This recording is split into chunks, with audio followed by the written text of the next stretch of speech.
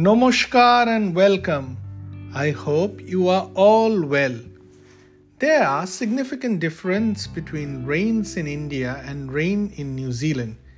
Every time it rains in India due to lack of proper drainage infrastructure, cities become waterlogged, public transport suffers, and there are trouble all around.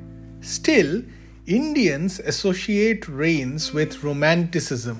There are numerous poems, songs, books, stories written on rain. Getting drenched in rain is considered fun.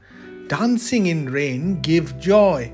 Watching rain and sipping a hot drink is considered exotic. Rains are generally loved despite the trouble it brings. In New Zealand, it is different. Rain here is like shower.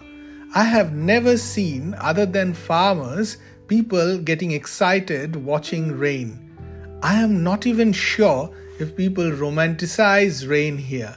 As far as I am concerned, rain here irritates me. Same phenomenon, same event, but different outcome, different feelings.